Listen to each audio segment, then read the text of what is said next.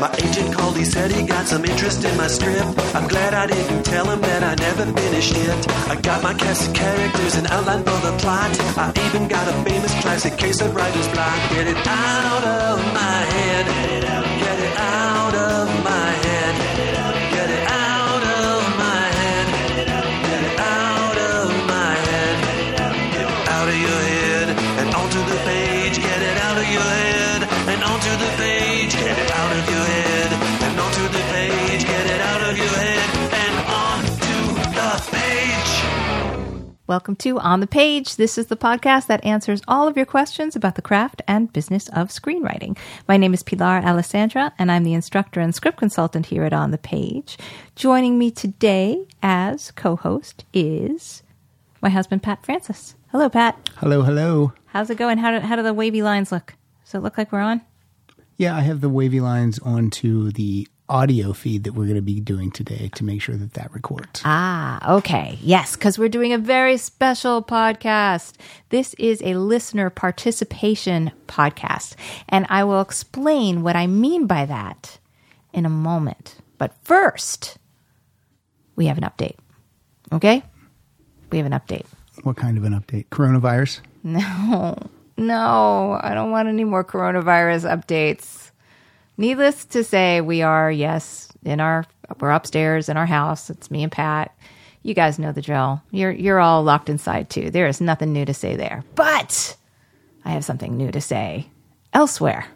Because even in the middle of this money drought that everybody is experiencing, all the hell that it's experiencing, $20 million. $20 million. That is how much Netflix paid for The Starling. If you guys remember, a couple of episodes ago, episode 633, maybe not a couple, just maybe like it was actually in 2019, Matt Harris was on to talk about his 17-year journey with The Starling, which is a script you've heard me talk about. If you're a podcast fan, you've heard me talk about for the 12 years that I have had this podcast. He was actually on episode number 2, I believe, because I was... You know, Matt is a student of mine. He workshopped that script in a private writing group that I ran, and I loved that script. And so I've been talking about it for 12 years. Even episode 300 in 2013, I was actually going to produce the damn thing, which is kind of funny because I'm not a producer. And it turned out I was really terrible at it. It took me like a month to figure that one out. Like, I hate producing and I'm bad at it. So I did not produce it. At $20 million, maybe I'm having a little bit of regret. But here's the deal. Netflix, 2 days ago, it was in Deadline, I think. I don't know. I was wondering if you're allowed to give this information out. It was in Deadline. That based on the script, and a 4-minute promo. That's it. Just an extended trailer. It was bought for $20 million. Now, the movie has Melissa McCarthy, Kevin Kline. Who else is in the movie? Chris O'Dowd. Yes, Chris O'Dowd. And the guy I have a crush on, but I'm looking at you, so I'm blanking on his name. Oh, Timothy Oliphant. Timothy Oliphant, right. Exactly. Yeah. So it has a great cast. It has been made, but they didn't see the movie because the movie hasn't been completely all the bells and whistles aren't on it, in post. So they saw the script, the 4-minute promo, and they bought it for $20 million. I didn't even know that Netflix had $20 million per project. Well, yeah, they can pay that much because they're looking for their next movie to put up for an Oscar. Oscars! Yeah. So that's what they're looking for. Yeah, they have that money. Yes. Matt Harris, if I'm not in your speech, there will be hell to pay. So, yes. That's $20 million, and he's been waiting 17 years. It's like it's $1 million a year. It's crazy. But he doesn't get that money. They paid that for, just so people know. That's what Netflix paid for the rights to run the movie. It'll be in theaters for 2 weeks, and then it'll be available exclusively on Netflix. That's usually how it goes. Yes, and it is directed by Ted Melfi, who did Hidden Figures and did St. Vincent. So anyway, that is the update on that. Congratulations to Yep. Matt. It's happening. It's a thing. Also, I have another update. Nadia Madden, who was on episode 481 in 2016 as my most as my most improved writer of the year, just got staffed on the show 911. And you can already see her name on the 2-part finale episode that just aired. So if you're a 911 fan, Nadia Madden, she was a co-writer on the 2-part finale episode of 911. So yes, indeed, she was most improved. So congratulations, Nadia. Yay, Nadia. Yay. So there's our little update. But now let's go to what the listener participation part of this is. Yeah, what exactly is happening? What's going on? You sent me a bunch of files and said, produce these. I know. I was like, what? Yeah. So, because we're doing things a little bit differently and we're going to have Zoom podcasts and all that, I actually stole an idea that Pat was doing with his listeners where he was asking them to send in audio clips. So I asked some of my listeners to send in audio clips of the movie or TV show that is getting them through this lockdown. During this time, what is the movie or TV show that is getting them through the quarantine period? Yes. Yes. And we got some interesting responses. Yeah, contagion, virus, a whole bunch of stuff. Yeah, nobody said that stuff. World War Z, I Am Legend. Like, nobody actually watches that kind of stuff.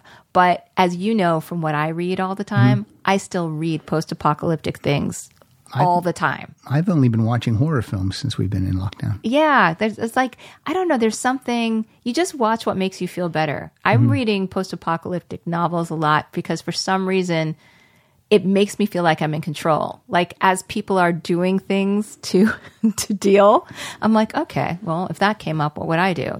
For some reason, it makes me feel better. I can tell you that you're not in control because those novels do not help you to get a good night's sleep. That's true. I am off. I have a hard time sleeping. Yeah, so you need to read something a little lighter.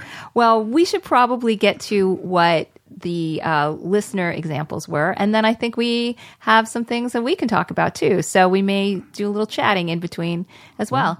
So let's go to the first one. I'm just going to let Pat pick. Well, I can just do them in the order that they came in. I mean, Okay. that seems to be fair. It does seem to be fair. Now, everyone introduces themselves, so I don't need to introduce them. You don't. No. All Here right. we go. I'm just going to turn this up, and then I'm going to click play and see what happens. Hey, Pilar, this is Tony Gapastone. I am up in Redwood City, California. That's the San Francisco Bay Area. And during quarantine, I got back into Veep, starring Julia Louis-Dreyfus. I had only got through season 1 and 2 last year at some point and never got around to finishing it because I had to pay for it. So during quarantine, I decided to pay for it, get the HBO subscription, and I'm really digging it. I'm loving it because I'm writing my own half-hour comedy scripted series, and I'm learning a lot about this ensemble piece because I'm also writing a workplace comedy that has a lot of interesting and quirky characters just like this. I love Tony Hale and the whole ensemble, and there's a lot. There's over 8 or 9 people that are constantly talking on screen, so I'm also reading the scripts while I'm watching the show. So I'm learning just how they set that up, how they talk, how they are intercutting and interrupting and cutting each other off. And that's really helpful for me to know how to set up my scripts. But one thing that I'm also really learning from as a writer is how to bring interesting characters to the screen that aren't always quote unquote likable, right? We always hear that you have to have likable characters. And this is a great example that not every character is the nice straight person or the person everybody likes. In fact, some of these characters are downright rude and mean and have really extreme expressions of their personality. And I think I identify with them in so many ways, maybe because I am at the end of my rope here in quarantine, but I'm really engaged with this show. And I love the permission that we have to create characters that bring the audience in and aren't always the expected nice girl or nice guy. So that's what I'm doing on quarantine. Thanks for asking. Well, wow. Look at that production he put in. Like, I did not put that music on. That was him. Yes, he put on the theme song to Veep, and he had some excellent points. I love that he's actually reading the scripts as he's watching them. That is some active watching right there. And sometimes we're just watching things just to take us away. But if he's trying to figure out, like, how do they make the jokes work, and how does everybody talk at one time, and how did the script create that pace? That's a really good way to do it. And that's one of your favorite shows because you love Julia Louis-Dreyfus. Love everything she does. She is the best. And Veep had the best clothes. The best clothes. I actually... Not on the dudes. Not on the dudes, but on her. I actually went online to try and find, like, where Selena Myers, I think that's the character's name. Right. Like where she shops. Like, how... How can I get those dresses? So what did you Google, like Veep dresses? I did. And you know what I got? I got a lot of like vice president, first lady kind of dresses. This is not what I was looking for. That would explain that Barbara Bush dress you had on earlier today. It's not a good look on you. I'm getting, my hair's getting like that too in this quarantine. Lovely. See, I think you have to start out at the bottom in order to find this dress. You have to first Google Selena Myers nude, and then you work your way up. No. And Pat, I'm not putting you on that assignment, so don't even ask. I think you should go to the next example. Let me clear my cache. Okay. All right. And again, I'm not introducing these people. First of all, I don't know that I could pronounce some of their last names. We'll just let them do it themselves. Yeah. It's more fun that way. Mm-hmm. By the way, Tony's music scared me when it came on. I was like, what's happening? Jolted. I did. That was very scary. He has the best voice, though. He should have his own podcast. Let's not get any more people in the podcast. Enough competition. Here we go. Hi, I'm Nikki from Long Beach, and the show that's getting me through the quarantine is Briar Patch, starring Rosario Dawson. It is such a weird show. The characters are rich. They have depth. Their backstories, you can tell the homework was done to make them interesting. I mean, the main character's name is Allegra Dill. They call her Pickle, and now they call her Pick because of something she did when she was a kid. And I mean, it's just like odd little references and elements that they put in there. The plot is her sister was murdered and she wants to find out how and why. And that seems like the plot of every show, but what happens in this small town gets bigger as it goes. But there's also this subplot with a zoo breakout, which is really weird. And there's animals everywhere, but it somehow fits in with the other plot line.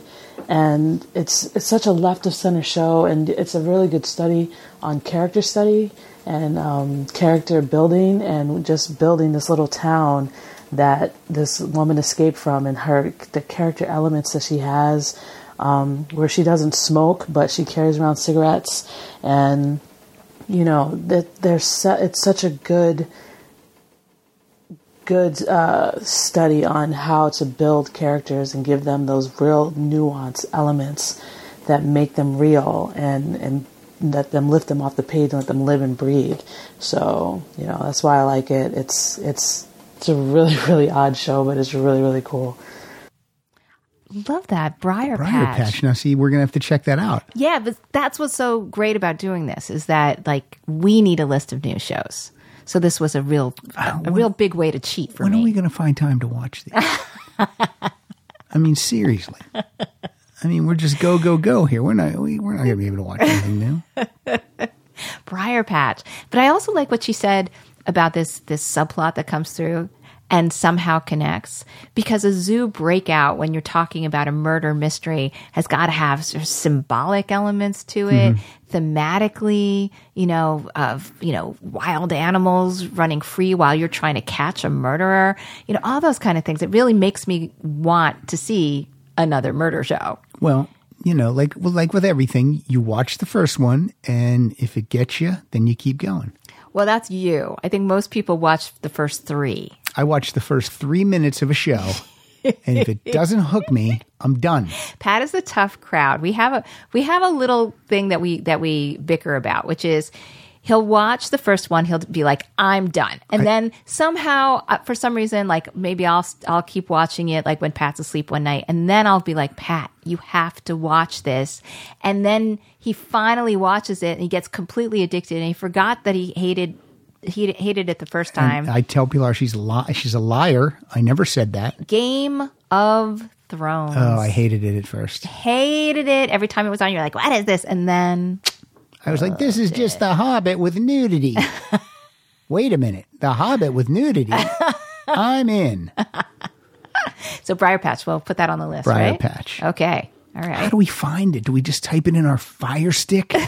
Yes, honey. Why are we still paying for DirecTV? Yeah, well, you tell me that. I've been telling you we had to unplug forever. It's the kid. It's the youngest one that won't let us give it up. She won't know. All the things she records off DirecTV, she can find on the Fire Stick. But we're afraid to do it right now because if something happens and the TV goes kaflooey. That's true. We will all kill each other. Yeah, so we can't do it now. Literally kill and eat each other. As soon as we're able to get out of the house, let us out of our cage. Yes. Then DirecTV's done. Done. So last time I tried to pull the plug, they're like, what if the bill was like over $100. Like, what if we give it to you for $59 for the year? And I'm like, oh, that's such a good deal. You know what? By the end of all this, we're going to be selling the TVs. We're going to be like, what here. Do you mean? How? Why? Because we're going to be here for a long time. The economy's going to tank, and then we're not going to have any money. Sell our TV. We need our TV. Let's keep going. We'll sell one. We'll sell something. In the post-apocalyptic novels, they do not have television anymore. They don't sell them.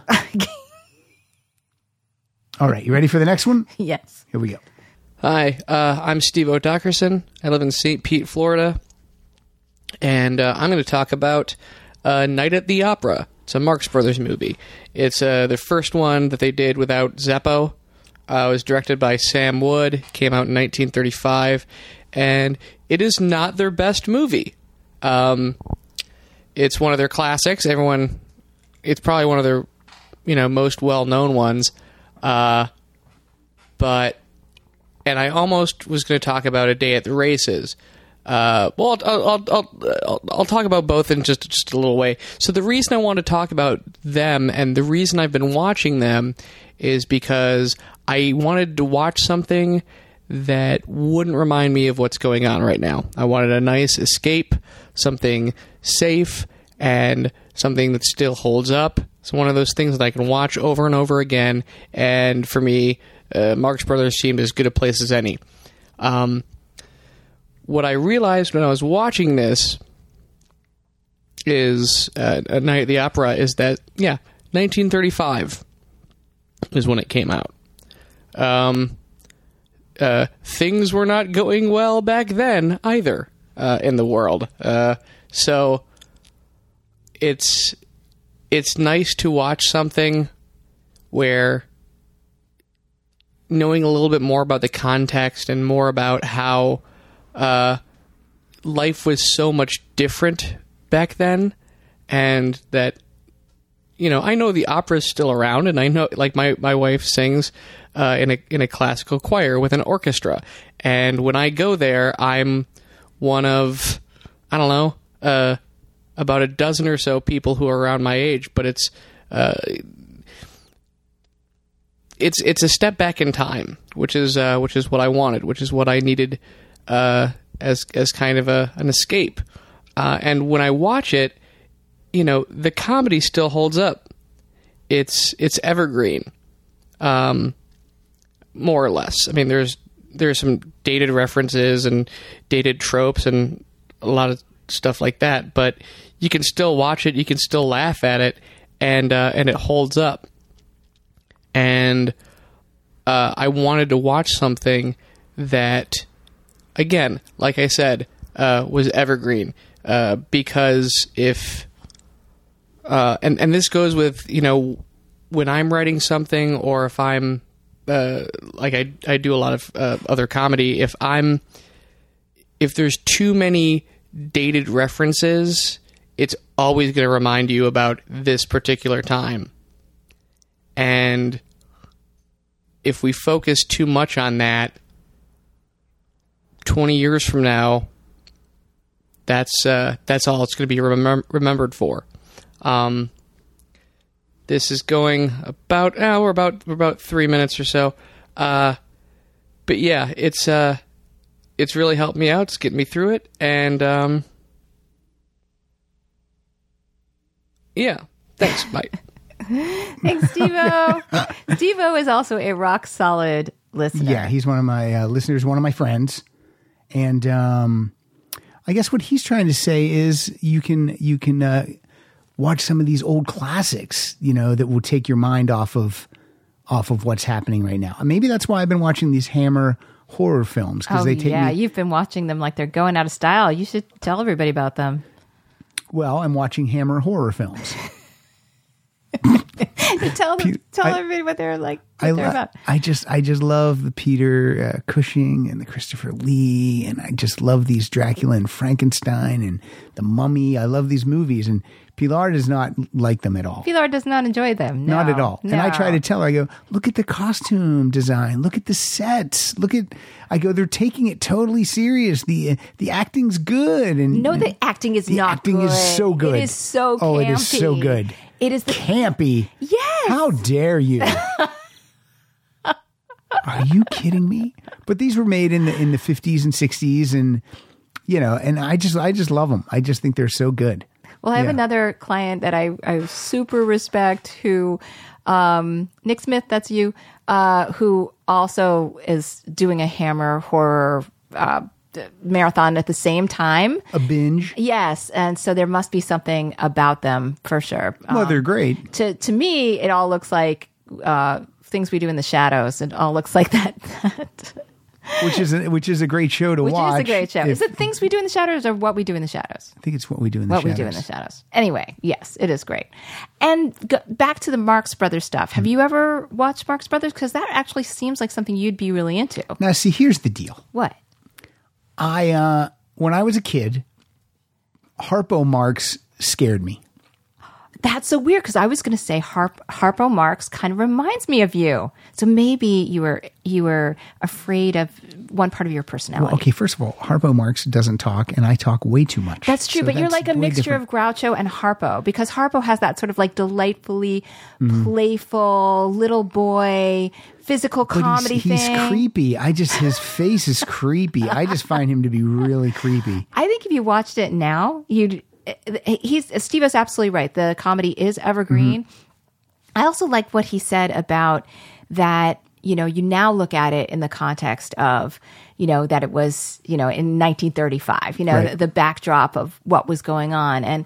And people are worried right now about like, what do they write next? And, or the thing that they wrote before the coronavirus, will it still hold up?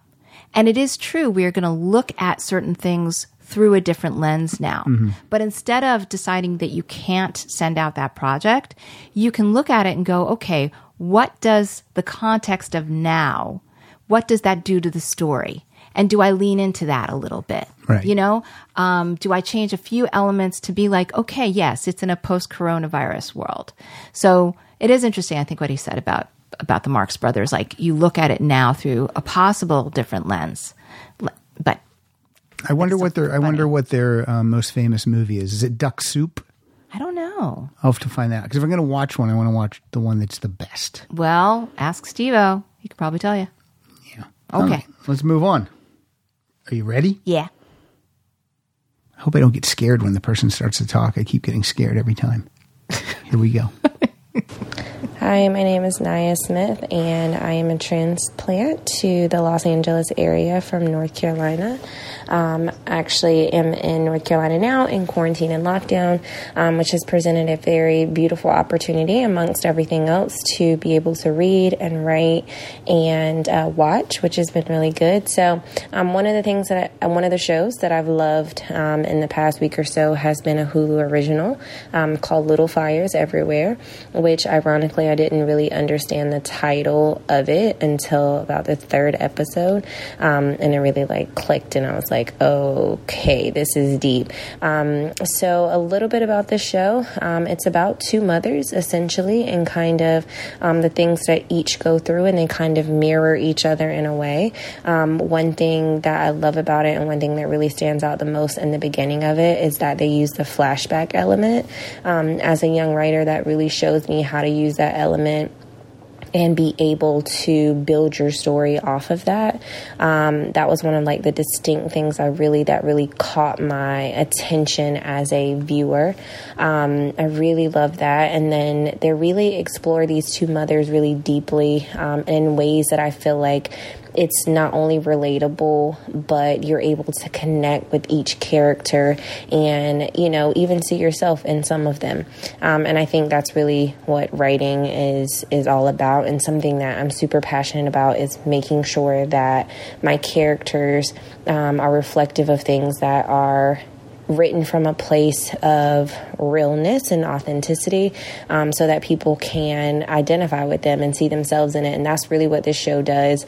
It produces so many different elements and so many different things to look at, and it's so deep and it's so intriguing, and they leave so many things left unsaid that keep you like glued to the screen. So absolutely recommend it, absolutely love it, and I've probably watched every episode 4 times or so. Wow. So definitely recommend this show. Wow, 4 times. And we've been binging it too. It's great. And the last episode of what could be the first season or could be a series finale, we're kind of unsure if it'll be come back, right? What do you think? They conclude everything. They do. They wrap up everything. But we were imagining what the second season might be based on where all the characters Yes. are. But it is very well tied up. Mm-hmm. One thing I love about it is that it does this wonderful thing. American Beauty did this too, of saying, look, there is a crime. This is the crime up front. And you kind of think you know right up front who did it. Right. But the whole season is about showing the story of every character, and you come to realize by the finale that everyone is a suspect. Everyone has a motive. Everybody has a motive. So you really have no idea who did this by the end. And so it's very satisfying when you do find out. Yeah, because we didn't figure it out. Nope. We didn't figure out till right like a second before it was going to happen. We're like, oh. Yeah. So and all the episodes now are on Hulu. So you can binge it now. Yes. Like Hulu releases an episode a week, but then once it's there, it stays there. So I think we started after 3 episodes were already up. Yeah. So we binged 3 and then we were like, is there a 4? What? Oh no. So we've been watching it weekly, but it's, this show there sometimes in a limited run series, 8 episodes, 10 episodes, there'll be like that episode 7 or 8, where they're just talking to each other. Nothing's really happening. Yeah. This show, something happens every episode. Like the episodes move. I mean, it's really, I really loved it. I really loved it. Yeah. It was good. There's a kind of a soapy element to it. You just indulge. Yeah. It's but it's great. Can I name drop? Because I do that every time that the credits come up, right? Yes. So I'm going to do that. So Liz Tigalar, if you see that name, and you will see it on every single episode, she's one of the executive producers, is also a former On the Page student. Thank you very much. Now, when she came into class, she was already running a show a couple years back. But since then, she has just been like one show after another. So I just put out a letter to her saying, Liz, come back on the show. Come back on the show, Liz. You can talk to us. But yes, very happy she was in class. Now, can I name drop on this show also? Yeah. Kerry Washington, my new TV crush. Well, my brother, my brother's always comparing me to Kerry Washington. Right. My brother and so I'm going to go with that crush because... Well, because then I think maybe you still like me my type. If I was married to Kerry Washington, then Pilar Alessandra would be my new TV crush. Got it. See? Yeah. I think actually the reason he compared me is because I tend to overreact to things. So I think that was actually why. I don't think it was actually my looks. I think it was always talking like this. The acting's very intense. Very. So anyway, next we're going to move on. Okay, here we go. I hope we'll put her on the list, honey. For what? Oh. Hello, I'm Carlos Gomez. I'm hunkered down inside my blanket fort in a secret location in West Los Angeles, trying my best to avoid the resurgence of Bieber fever that has stricken the land. Oh yeah, they didn't tell you? That's out there now too. No, what else they probably didn't tell you? They probably didn't tell you about the fact that every Monday through Friday night, starting at 10 p.m., there's 3 hours of Golden Girls, followed by, at 1 a.m., 3 hours of Frasier. 6 hours. 5 nights a week. Is this part of the stimulus? I don't know how that works. I'm just going to go ahead and say yes. Golden Girls, if you don't know, it's a show about 4 mature women who live together in Miami and experience the joys and angst of their golden years.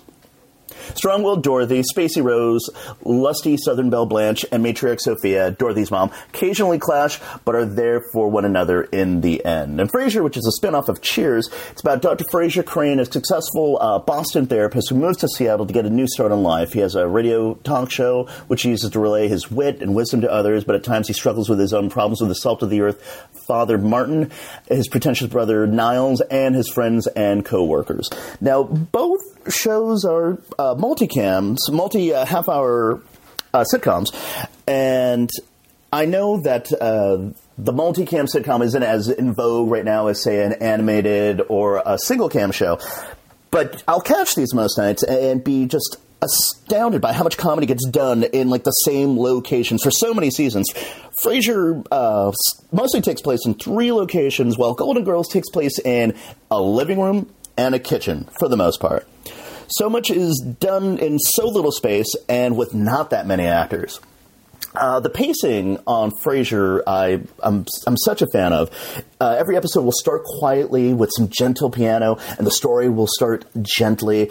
And then by the time we get to the third act, the comedy, it's just so rapid fire and slapsticky to the point where, like, the Crane brothers in the show will become the Marx brothers. And Golden Girls is just downright racy. Racy. You would not believe that a mid-'80s primetime network show could be as racy as, say, Sex and the City. I mean, just the other night, I was watching an episode where it ended with the ladies at a sperm bank, and before she leaves, Sophia asks a doctor, hey, do you have any samples of Tony Bennett lying around? I mean, what's an 80-year-old Sophia going to do with some Tony Bennett issue? I have no clue. So both are examples of like the best in multicam sitcoms, or better yet, the golden standard. All right, I know. I'll show myself out. Carlos, you are such a dork. Oh my god! But he makes a great argument for both of those shows, and he makes such a good argument for the fact that if you're stuck on sets, you know, those jokes have got to be spectacular. Mm-hmm. It's all about the writing. So, and also how interesting that we had some Marx Brothers overlap there. Brought it back around to the Marx Brothers. Yeah. Now, you and I, we watched Frasier. I think we watched that regularly when it was on. Yes, we are of that generation. But I have not seen 1 second of the Golden Girls, unless it was on like a clip show or something. I've never seen an episode of the Golden Girls. You would love it. You would love it. It's really funny. Seems like it's for my grandmother. No. It's very good. Like the patter is great. The characters are great. He's right. It's really blue in places. It's a lot of fun. You'd dig it. And then because you would like it, I'll watch all of it. Yes. How many seasons are there? I don't 13. know. I guess I should brace 200 myself. episodes. Yep. Mm-hmm. Let's go. Start at episode 1, season 1. Okay. We'll binge it. When are we going to find time? Carlos, thank you. Okay, we're moving on. All right, here we go. And again, I get scared every time these people start to talk. It kind of makes me jump. It does. I'm startled. Hold on. Here we go. Hey, Pilar. It's Carolyn Cameron, and I'm from British Columbia, Canada. And my favorite movies, there are a set of movies, and it's called The Trip, and The Trip to Spain, The Trip to Italy, and there's one coming out the trip to Greece, and it's about these two guys who are actors and go to a bunch of restaurants to write reviews, but in the process they try to outdo each other. This is one of my most favorite scenes where they try and outdo each other with a James Bond imitation. Come, Mr. Bond. You derive just as much pleasure from killing as I do. Come, Mr. Bond. You get just as much pleasure from killing as I do. I'm saying that bit. All right, no, I'm just saying, just don't a caricature, try and do it real. Come, Mr. Bond. Shut up, don't tell me how to act. Well, I bloody should do. Why? Because sometimes you tend to sort of, crank it up a bit. Yes, whereas you are widely regarded as the king of understatement. Right, I'll do it like this. Come, Mr. Bond, you get just as much of... Come, Mr. Try and get the lines right. All right. As a rule, it's more effective if you don't fluff the line. Okay, but I'll deliver it with a nice bit of understatement. Come, Mr. Bond, you get just as much pleasure from killing as I do. That was the All right, okay, all right, this is it. Come, Mr. Bond, you get just as much pleasure from killing as I do. Come, Mr. Bond, you get just as much pleasure from killing as I do. Yeah. No, you went up at the end, like you watch Australian Did you see what I did on my face? Come, Mr. Bond, you get just as much pleasure from killing as I do. Come, Mr. Bond. You derive just as much pleasure from killing as I do.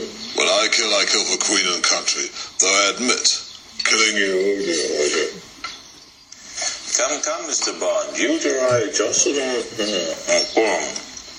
Sorry. You derive just as much pleasure from killing as I do. They've got the rule of sevens just like you do. Oh, I love it. Now, those two actors are Steve Coogan and Rob Brydon, who's also a comedian. These movies are just hysterical. But I can understand why it wouldn't be for everyone. You really have to get into these two guys. Like, one is very self-centered and egotistical, and the other guy, he's got a wife and kids and a family, and they're opposites big time.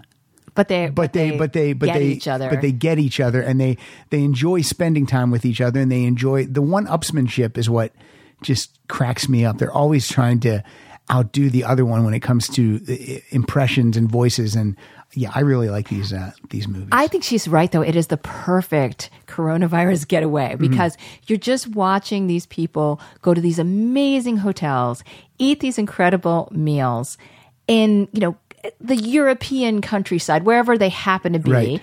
and then just amuse the hell out of each other. And in the process, you're amused. And there's just something like you're just sort of taken away. Yeah, it kind of feels like you're on a trip. Them, yeah. But there is enough comedy so that you're not like, it's not your grandma's show, I think in the UK, this is a series. And then for the US, they edit it together as like a 2-hour movie. I think you're right. I think so. Do you think that there's anywhere that you can just see the series then? I've tried, and I think you can buy it on Blu-ray and DVD, but it's region specific, so you might not be able to watch it. But anyway, find the movie. The movies are entertaining. They're really fun.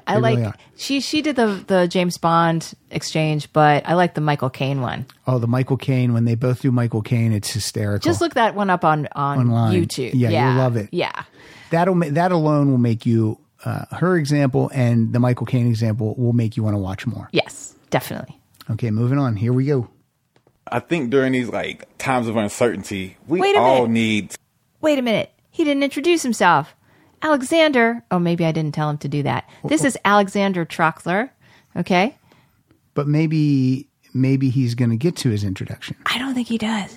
Does he? So Alex Troxler. Alex Troxler, and he actually is the recipient of a scholarship this year that I started in honor of Sean Boxey and Kevin Kilbrew. And once a year, someone will receive free classes and consultations. Alex is great. He's a very talented writer. Okay, now he can. And I've actually met him. He's a super nice guy. He's a super nice guy. So here we go. Alex Troxler. I think during these times of uncertainty, we all need some form of escapism, which is why I think TV and film are so important right now. As far as films are concerned, I think my last really good dose of escapism was probably The Photograph. I'm a sucker for romance films to begin with, so this movie kind of just hit everything for me. It was this lovely, warm, chocolate-covered romance film that felt like the 90s, but still had this very contemporary tone to it. And as a writer, what I really loved about the film was the fact that they handled two love stories from two different time periods and let them cross paths in order to have a big reveal at the end of the film. And it made me and my wife just feel good. And I mean, isn't that technically the point of movies? To say something while making you feel something? And icing on the cake, that soundtrack, whoever did that score, oh my gosh, fire. That's all I can say about that movie. Fire. Now, my daily dose would have to be Schitt's Creek. I do not watch a lot of TV, but when I do, it is definitely Schitt's Creek. Just listen to the premise. When a rich video store mogul, Johnny Rose, and his family suddenly find themselves broke, they are forced to leave their pampered lives to regroup in Schitt's Creek, a sketchy hick town that Johnny once bought as a joke for his son David. I mean, to me, that's just the perfect premise for a TV show. We have the world, we have an ironic situation that gets to unfold and repeat itself, but give us something new every single time. We have these crazy, super spoiled, super pampered, rich people who probably hung out with the Kardashians. All of a sudden, they are forced to go to this small hick town that they bought as a joke. As a writer, I just love the way the writers handled these characters. As a matter of fact, these writers deserve hugs simply because they made these characters so authentic. You could hand me any episode of any script, black out the titles of the characters. I could tell you who said what to who simply because the characters' dialogue and voices and energy are so defined. And I absolutely love when a television show makes my writer's subconscious compete with my entertainment intake subconscious. And Schitt's Creek does that for me every single episode. Well said. That was some good stuff right there. With Schitt's Creek, I thought it was so interesting that he said that he could actually hear the voices of the characters. Right. Okay. Hear the voices of the characters, and that he would know, even without seeing who was talking, who they were. Like, right. He could really, like, that they are so specific. Really good. Really good. And we started Schitt's Creek and we like it, but we just, we need to jump back in. Yes, we do, because everybody talks about how much they like it. And I think even somebody else is going to mention it on this show. So let's go to the next person. All right, here we go. Hi, Pilar. My name is Ellen Onsui, and I live in Los Angeles. The show that's really gotten us through this pandemic is the Netflix show Call My Agent. It's a French hour-long comedy or dramedy, and we're really invested in it. We love the characters. We love that it's set in Paris. It makes us feel like we're traveling while we're being confined. We don't mind the French subtitles at all. We love listening to the French accent. And it's a great ensemble show. It's a great example for anyone writing ensemble shows, because they do a fantastic job of balancing all of the characters' arcs throughout. And it just creates a great investment in all of these characters for us. We also love how the show itself has grown over the 3 seasons. We're almost done with the last season, and we're really sad about that. We don't want it to end. But the show has grown tonally. They've infused it with more comedy and have taken some bigger comedic risks. So that's been really fun to watch, too. So highly recommend it. It's great escapism, really beautifully acted and well written, and we love it. Call My Agent. We should watch that. Yeah, I don't know anything about that show. That was it sounds like, it's so funny because she's from LA, like, talking about something about the industry. Right. And that was just the background sounds, right? Where you could hear traffic and birds, very LA, yep. You know, that whole thing. She's multitasking, for sure. We should check that out. What is your favorite show that we've either just finished or that we're in the middle of watching? What is... Ozark season 2. Because Ozark season 3, Pat's giving me the 3. As if it was Ozark season 3. Ozark season 3. It feels like just yesterday it was season 1. Ozark season 3. So good. That show never disappoints. ever. And I actually figured out their trick. Figured out their trick for writers. Okay. What is it? So every character actually has the same arc. So the characters are the husband, the wife, the kids, and a local girl who becomes the husband's business partner. Okay. So those are the main characters. They have the same arc. And it goes like this. There is the discovery of something shocking. There is resistance of the illegal thing they have to do next. Then there's acceptance of the new normal. And then there's a power grab that leads to something even more shocking. And that is the arc of all the characters in every season. Okay. But their magic is that they start these arcs at different places in the season. So there's kind of this round going on. Like, are you into rounds? That's a singing thing, right? Yeah. So like row, row, row your boat, right? Mm-hmm. So you go row, row, row your boat, and then I would do it. Keep going. Row, row, row your boat gently down the stream. Row your boat. Well, we have to be on the same page. Yeah, you know what? Yeah, no, I'm not into rounds. Okay. I just decided I'm not. Okay, try it one more time. I can't sing. No, I've got to be get to the same key. It was my fault. Okay. Row, row, row your boat gently down the stream. Merrily, merrily, merrily, merrily, life is but a dream. Merrily, merrily, life is but a dream. I don't like it. No, it's good because that's a very simple song, right? Yes. But when you start them in different places and you put them together, you've got a richer sound, right? That's why it's fun. And you keep layering on more people singing that, right? And it's richer and richer and richer. So imagine that an arc is the same song, right? And now people are just starting it at different times. It's a round of the same arc. So that was my discovery about Ozark, because I'm like, why is it always so good? Are they just coming up with brand new things for all the people all the time? No. They know what the arc is going to be. Right. They're just bringing them in at different times. It's a round. It's beautiful. I love, love, love Ozark. And for me with these shows, if your season 3 is good, then it's working. Because sometimes for me, some of these shows dip in season 3. Yes, they do. Yeah, but not Ozark. What is your favorite that we've been watching so far? Well, it's probably my favorite show on TV, and it's Better Call Saul. Oh, so and good. As much as I love Breaking Bad, I swear to God, I like Better Call Saul better than Breaking Bad. I really do. I don't know what it is. I just love it so much. I cannot say that. Right. To me, they're very different shows, and that's why I think Better Call Saul works. Right. Because even though it's a prequel, they are incorporating slowly some of the characters. It's got a different pace.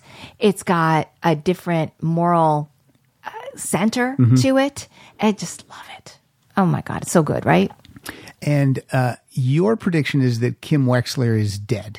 Don't give that away. It's a prediction. It is. We don't know anything. It is a prediction, but I think that at the end of every season, and then. I just want this out. I just want it out there in the world so people know where I'm coming from. You don't think Kim is going to make it through next year's the last season of Better Call Saul? Yeah, I don't think. And you don't think Kim is going to make it? I don't think she's going to make it, but it would explain a lot. And she's an incredible character. And another thing Better Call Saul does so well is it takes its time. Yes, I love that though. Yeah. Now it takes its time, but not in a way in which you're bored, because you're never bored. One thing it does share with Breaking Bad is when a character has an idea, like they're going to stop a bad guy, they do it in a creative way, and we see every single step of it.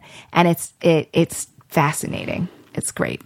Now, my prediction is that Kim Wexler was around the entire time we've been watching Breaking Bad. She was just unseen. No.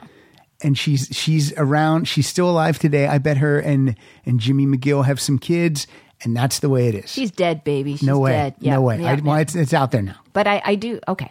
It's out there. It is out there. Okay. So moving on. Here we go. We got 4 more. All right. Let's go for it. Hey Pilar, recording this from my doomsday bunker here in LA. I rewatched the movie The End of the Tour recently and wanted to send it in for you guys to talk about. There's this one scene in particular that I wanted to talk about, and actually just one line in that scene. The movie in general is kind of this long dialogue between this Rolling Stones reporter and David Foster Wallace. Again, I wanted to talk about this one line in particular, and I'll let it play right here. That's not what I'm saying. If we had done this by the mail, if I had access to my library, if I could look stuff up, my dream for this would be for you to write it up, send it to me, and let me rewrite all my quotes, which of course you'll never do. But if I'm in a room by myself, alone, and I have time, I can be really smart. Yes, I think. Now, what I love about that line, that if I had access to a library and could look stuff up, my dream would be for you to write this up, send it to me, and I get to rewrite all my quotes. I mean, if that isn't just the dream, if I could only have, the agency to rewrite what other people think of me or whatever it is that I wanted to fix. It kind of reminds me to just trust in the revision process. Everything can get better.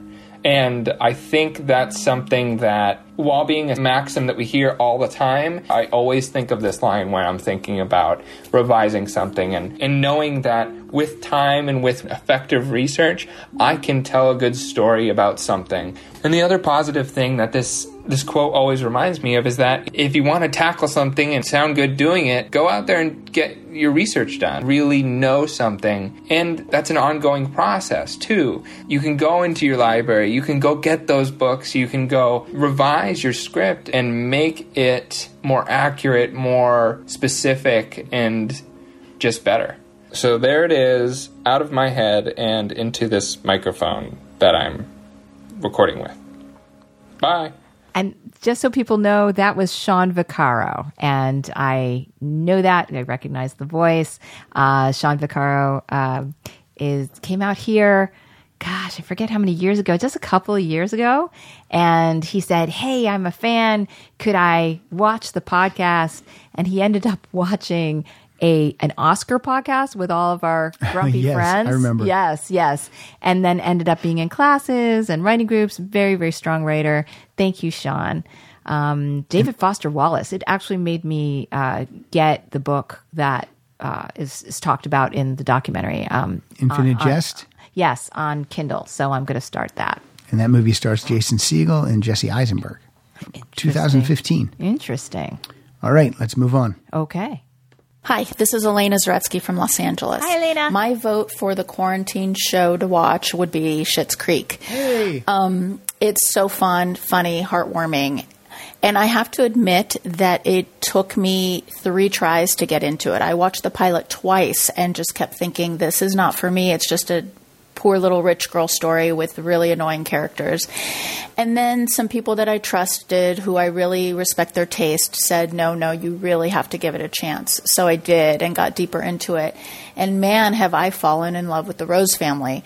And the reason I pick this show is I think from a storytelling point of view, this is really hard to pull off, to have very quirky, very self-interested characters who still manage to get closer as a family and who we still find ourselves rooting for, even though they've managed to maintain most of their selfish ways. And yet I've grown to love them anyway and root for them anyway. And I've grown to root for their town and the quirky characters around them just as much. So that's my pick, Schitt's Creek. And for anybody who is wondering if the name sounds familiar, Elena Zaretsky, and if you've ever consulted with me, she is the person who also books my script consultations, right. But she also happens to be a wildly talented writer. Of course, I think she's had, recently she's sold to Hallmark. She has 2 scripts. One, I think, has produced, and another's going to be produced in the spring. So, thank you, Elena. Good job, Elena. We have to revisit Schitt's Creek, right? We do. I mean, we didn't stop watching it for any other reason than we just stopped watching it. Right. And we never got back to it. Yes. So let's do it. So, yeah, we will. Okay. After we finish Seinfeld. No, I'm so glad your Seinfeld binge is over. As much as I love Seinfeld. Is it over? I love it, but it was your 3rd time with the Seinfeld binge, and I didn't know what was happening. Oh, Lainey. Okay, here's the next one. Hi, Pilar and all. This is Alan Jenkins. I'm in Montclair, New Jersey. One of the shows that is helping me get through this, to my surprise, is Dickinson on Apple TV, which is a fictionalized version of the life of a young Emily Dickinson. I know what many of your listeners are thinking. Another period piece with petticoats and whatnot. But this show is not that. It is funny and contemporary. It has a hip-hop soundtrack, and they find ways of weaving in diversity and social justice topics. I highly recommend it. So Dickinson on Apple TV. Have a great writing week. Oh, look at him stealing our tagline. There you go. Alan, another spectacular writer, has been on this podcast actually, because look up his name. He's just he's like a big social justice activist, lawyer, and currently a professor at Harvard Law School. And we had an interesting discussion when he was on the show, even though we had technical problems. He's awesome. That's no small resume that he has. Oh my gosh, he's that's a big amazing, and he's a great writer to boot. So I would like to check out that show. That sounds really cool. Dickinson. Yeah, I think that Ezra would like that. Well, let's try it. Yeah. I give it 3 minutes. And if it doesn't hook me, I'm out. All right, we have one more. Okay, let's go for it. I hope they introduce themselves. Okay. Hi, I'm Marissa Bramwell, and I'm based in Santa Monica, California. One of the shows that is keeping me entertained during this quarantine is my favorite show, Frasier. I absolutely love Frasier. It's such a smart show. And as a writer, I think my favorite thing to do is to watch Frasier without actually watching it, just sitting there and listening to the dialogue and watching the story play out in my mind, kind of like a radio drama. I've learned so much about how much information can be conveyed in super tight, quick dialogue. And I think that's so important as a writer, because sometimes we like to just tell too much information and we don't have to. And so that's one of my favorites, Frasier, for the win. And then the other show is Love Island. But that's more for the cheesy romance.